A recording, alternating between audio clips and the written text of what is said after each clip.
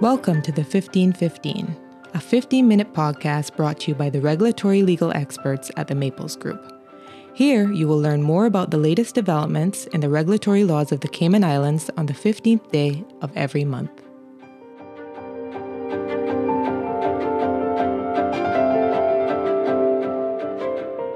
Hello and welcome to another episode of the 1515 podcast by the Maples Group. I hope everyone is settling back after a long and fruitful summer.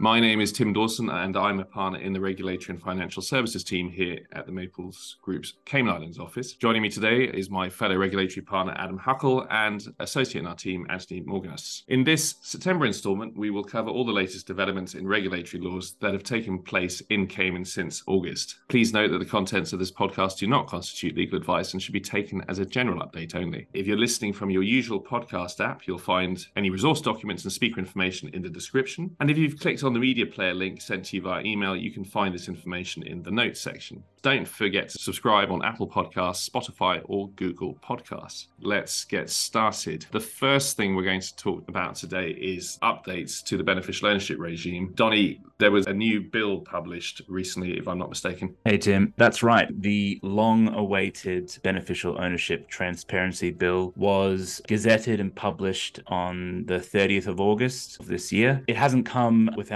due warning. There has been quite an extensive amount of consultation with industry stakeholders over the past almost 2 years, really, as we've kind of seen a few different iterations of the bill and other consultation papers. We didn't know exactly when the bill was going to be published, but on the 30th of August, we did see that final version approved by Cabinet. What we'd like to do today is just run through some of the high-level key changes that the bill does propose to make to the beneficial ownership regime in the Cayman Islands. One of the key things is that it consolidates all of the different pieces of legislation that currently amount to the beneficial ownership regime. So as our listeners might be aware, currently the beneficial ownership regime is spread across the Companies Act, the Limited Liabilities Companies Act, and the Limited Liability Partnership Act. What the bill does is it effectively consolidates all those pieces of legislation into one legislation, which is good news.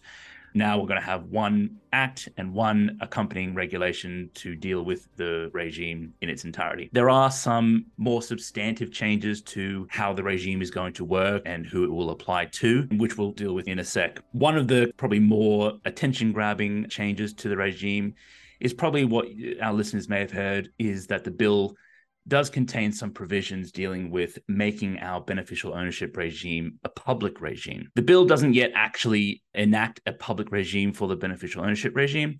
It does provide provisions which allow Cabinet to make further regulations which need to be approved by Cabinet in the future, but there is provision in the bill for the regime to be made public.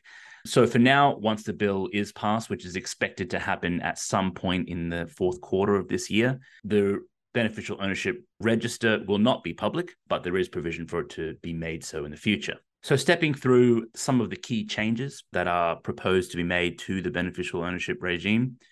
Firstly, we're bringing in new entity types. The bill has a definition of a legal person. So now going forward, or once the bill is passed, all legal persons will be subject to the beneficial ownership regime. Relevantly, what the bill proposes to do is bring into scope limited partnerships, exempted limited partnerships, and foundation companies. Currently, those types of entities are not within scope of the beneficial ownership regime, but there will be once the bill is passed. In terms of how the changes are going to be made, we don't yet know exactly when these types of entities are going to be brought into scope. What we do know is that the bill will, once it's passed, will be introduced in a phased approach. So exactly when these new entities will be brought within scope, we don't know exactly, but we're hoping for a little bit more clarity on that in the fourth quarter of this year. The next change, which is another big one, is that, as some of our listeners might be aware, under the beneficial ownership regime, there are quite a long list of exemptions that entities can point to and rely on to effectively mean that those types of entities wouldn't need to establish and maintain a beneficial ownership register. The bill effectively removes quite a number of those exemptions and introduces the concept of what's called an alternative route to compliance. The only exemption which is being maintained in effectively the same way as it is now is what's called our listed exemption. So effectively, if you have a legal person, so any of those old and new entity types now within scope, that is itself listed or is a subsidiary of a listed person, then that type of entity is going to be effectively exempt from the beneficial ownership regime. You would need to provide certain information, for example, the name of the listed entity and the jurisdiction and the name of the exchange, which the entity is listed on, but that's effectively it. Almost all of the other exemptions are being removed or altered in a material way. Relevantly, mutual funds and private funds are able to take advantage of what's called the alternative route to compliance. So effectively what that means is that all mutual funds and private funds will have to provide the contact details of either a licensed funds administrator or another Cayman Islands licensee, the details of a contact person within that licensee as their required particulars. Effectively, the way it's intended to work is that the registrar could contact that licensee here in the Cayman Islands to request beneficial ownership information with respect to that mutual fund or private fund if they choose to do so. The response time is, at least in the bill, seems to be relatively short. There's a 24-hour period or at any other period that the registrar may request. So it seems like a fairly tight period of time for provision of information. Although it seems on its face that mutual funds are able to take advantage of a somewhat of an exemption, the way it would effectively work is that mutual funds and private funds will need to be able to present that information if requested on a relatively short time frame. There is provision in the bill for mutual funds and private funds to effectively opt in to having a full and maintained beneficial ownership register on a regular basis. So rather than only providing the information on request and providing the details of a licensed administrator or licensee here in the Cayman Islands, they would just establish a beneficial ownership register. It's going to depend on the mutual fund, it's going to depend on the client, but that might be an easier pathway for certain clients. There's also new required particulars that relate to both beneficial owners and reportable legal entities. For individual beneficial owners, we have all the existing required particulars that we have had in the past. So we need to identify the person's name and address, the date of birth, have details about the person's passport and so forth. But we're adding a few key things. The first one is nationality, and the second one is the nature in which that individual owns or exercises control. So we need to be able to identify the person's nationality. There might be some difficulties there where we have people with dual nationality, and the nature of the individual's control. So are they a shareholder? Do they exercise some kind of indirect control of the legal entity? We need to be able to point to that reason. And a similar additions for reportable legal entities. So just by way of a reminder, a reportable legal entity is a Cayman Islands legal person within the structure who otherwise would be a beneficial owner. We also need to identify that entity's nature of ownership and control. We're getting a new definition of beneficial owner. It looks kind of similar to what we have now, but I think it's a little bit clearer and is less wordy than the definition that we have currently under the existing regime. We still have similar concepts of an individual beneficial owner being someone with a 25% interest in the relevant legal person, whether direct or indirect. The definition also contains similar language about the person or the individual exercising ultimate effective control or having control up through some other means. There's carve-outs for persons being identified as beneficial owner simply by virtue of being a professional advisor or professional manager. We have similar carve-outs now under the definition of beneficial owner, and thankfully those have been carried forward into the new bill. There are new requirements being placed on corporate service providers. Relevantly, a corporate service provider is now going to be required to review and confirm the details of the required particulars that are provided with respect to either the individual or the reportable legal entity. A corporate service provider is going to need to take reasonable measures to verify the identity of the person using reliable sources. The bill contains a definition of what is a reliable source. I won't go into it now, but it's probably just relevant to flag that this isn't something that under the current regime, corporate service providers have been required to do. So this is a new requirement being placed on corporate service providers here. I think they are the key changes coming through from the bill. Hopefully we'll have some more updates in the fourth quarter. We're also expecting to see a new version of the accompanying regulations come through in the fourth quarter, as well as some guidance from government.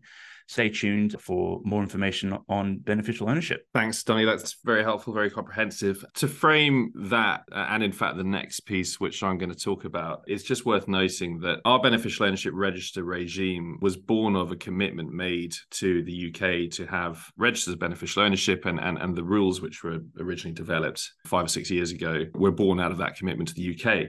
These changes are in large part predicated by changes to guidance issued by the Financial Action Task Force, or FATF. That's the body which basically sets the standards for AML rules, which are implemented in every country. And in fact, there have been changes to the AML guidance notes to reflect changes to FATF guidance with respect to use of electronic onboarding and digital ID solutions. And I think the one thing to just sort of bear in mind is that the beneficial ownership regime is looking at the kind of beneficial owners of a given entity as a whole, whereas when you have a regulator such as an investment fund, it's required to apply KYC rules to each and every one of its investors. And so turning to that, CIMA has now issued revised guidance notes. They were published on the 30th of August. They largely reflect consultation changes which were published at the end of last year, but also consolidate changes made for purposes, they consolidate guidance note amendments to do with virtual asset service providers and securitization. Apart from eKYC and digital KYC, which I'll talk about a bit more in a second,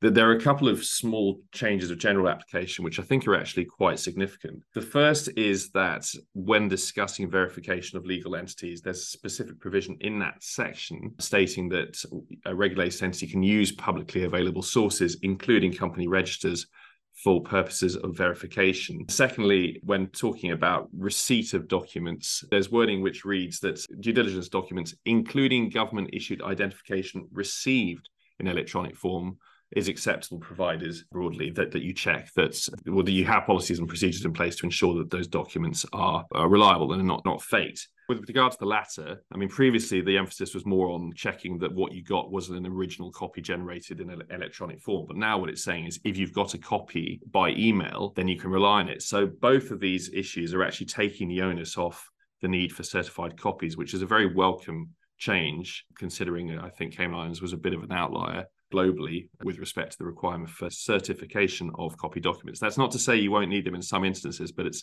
very much more predicated on application of a risk-based approach. So turning to the kind of eKYC more broadly, is the distinction between having some sort of full-blown digital onboarding or ongoing monitoring system that is a program of itself, such as some sort of app or portal, which is going to do something funky like doing cross-checks against public registries or checking whether documents which have been submitted are actually reliable. If you're going to go down that route, then you're going to have to do a fairly robust assessment of that system to check not only that it's reliable from a kind of KYC perspective, but also that it's going to work, that there are no cybersecurity risks or data privacy risks, and that records are available on demand. So those sort of systems are likely to require fair degree of investment and policies and procedures and risk assessments dealing with implementation of those systems. On the other hand, then we've also got what is slightly more accessible technologies such as emails and even video conferencing. The guidance notes now talk to video conferencing as a means of onboarding. It's still considered a non-face-to-face mechanism. And the reason that's relevant is that if you're non-face-to-face, you're expected to carry out verification to check that who you're talking to is who they say they are. But that said, when it comes to natural persons, whether customers in their own right, investors in their own right, or parties to or involved in a non-natural person investor, such as directors or officers or protectors or what have you, then the guidance notes speak to basically presentation of ID documentation on screen and then a follow-up kind of submission of those same documents. This is much more simplified. For the actual entities themselves, which are kind of being onboarded by video conferencing, it's a bit more complicated, for want of a better word, but the idea is still whatever is presented needs to be corroborated. And if you can do it against publicly available information like government registries, then that should really mitigate against the need to go and get a certified copy. Though if you have a constitutional document, let's say a trust deed, which is unlikely to be published, you're probably still going to need to have that submitted in certified form. In any event, this is good news, given the kind of added expense and difficulty with respect to obtaining certification. You're always going to need to have policies and procedures setting out how you onboard, how you risk assess, and whether it's appropriate to rely completely on eKYC or whether you need to go and get something more old-fashioned like hard copies. Nevertheless, the door is very much open to kind of more modern forms of onboarding. One reminder, the CIMA Statement of Corporate Governance and Internal Controls, they come into effect on 14th of October. You've got to ensure that regulated mutual funds and private funds comply with these. So if you're not already, then you should be actively reviewing these rules and statements of corporate governance and internal controls to make sure that you've got measures in place before the coming deadline. And either we within the regulatory team or your usual kind of Maples contact will be very happy to help you with those. That's almost enough from me. One last update of interest is with respect to sanctions, and I'm going to hand you over to Adam, who's going to talk about some recent UK case law. Thanks, Tim. There are two interesting and potentially interrelated sanctions updates that we will run through very briefly today. The first is the English High Court's recent decision to dismiss the attempt by Eugene Schwidler, a longtime ally of Roman Abramovich, to quash his designation as a designated person under the UK sanctions regime pertaining to Russia, and as a result, amongst other things, to lift the current asset freeze on his assets as a matter of UK and thus Cayman Island sanctions law. That first instance judgment came out on the 18th of August of this year. Secondly, alongside that, not something that's specifically mentioned on the slides, are the ongoing proceedings in the General Court of the Court of Justice of the European Union, in which Roman Abramovich himself has similarly challenged his designation as a listed person under the EU sanctions regime pertaining to Russia. First, turning to the recent English decision. Schwidler's claim and the English judgment are primarily relevant to Cayman Islands investment funds that may have had or may have exposure to Abramovich or his related investment entities, for example, as a result of those entities' investments in those funds.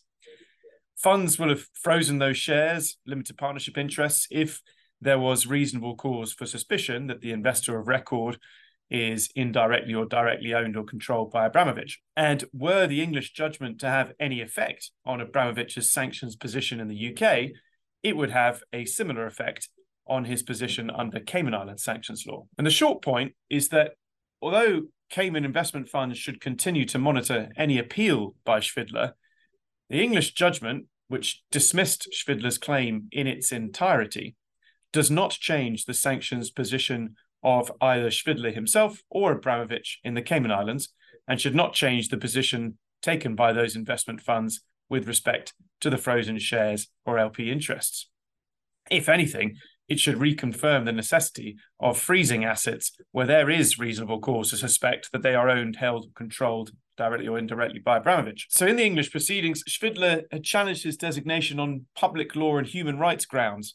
He had previously exhausted the internal ministerial review process and had subsequently issued this claim for the English High Court to review the legality of his designation by the UK Secretary of State under the appeal process that's set down in the UK's Sanctions and Anti-Money Laundering Act. And that statutory appeal process applies the same principles applicable on an application for judicial review under English common law. And Schwidler had argued, essentially, first that his designation and the reasons for that designation were disproportionate to the significant hardship that the sanctions had on him and his family, which were uncontested. And second, that the decision to designate him was based on race and or ethnicity and was thus discriminatory. Now, on the first ground, the judge held that the relevant UK Secretary of State did have the relevant grounds to designate him under the applicable statute, and that the decision to do so was not disproportionate. And on the second ground, the discriminatory one, the judge found that Schwidler's claim was hopeless. Even if Schwidler had been successful in his claim, the outcome would have been unlikely to have automatically affected Abramovich's sanctions position in the UK and Cayman. First, a successful claim would have quashed the decision to designate Schwidler only, and Abramovich would have remained on the UK consolidated list, albeit that such a decision by an English court may have prompted Abramovich to take similar legal action. Second, there are key differences between the stated reasons underlying both Schwidler's and Abramovich's designations. Schwidler's is his association with Abramovich, as well as his former non-exec directorship of Evraz plc, a Russian petrochemical company. Whereas Abramovich's is his historic and continued relationship with Vladimir Putin himself. So even if Schwidler had been able to prove, as he had argued in these proceedings, that he didn't have any continued relationship with Putin and could not influence Russian government policy in any way, that would not have meant the same was true of Abramovich. Indeed, the English judgment is very clear on the reasons why UK and therefore Cayman sanctions apply to Abramovich. the judge confirmed that there is evidence that Abramovich has had and continues to have a close relationship with Putin, and that the UK Secretary of State is, inverted commas, plainly entitled to conclude that there is a continuing relationship of trust and confidence between Putin and Abramovich, which is enough to get him on the UK consolidated list.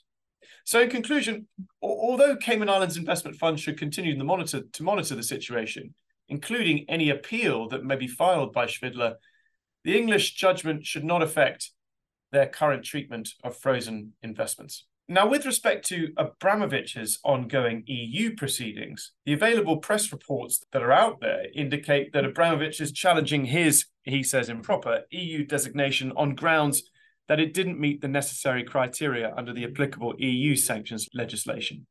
He's arguing effectively that it was his celebrity status that led to him being sanctioned, that he didn't benefit from any relationship with Putin, and that being only a passive investor in Evraz PLC, he did not provide substantial revenue to the Russian government. Now, any decision with respect to the application of EU sanctions on Abramovich, again, will not have any direct legal effect on the position with respect to the asset freeze currently imposed on Abramovich's assets in the Cayman Islands.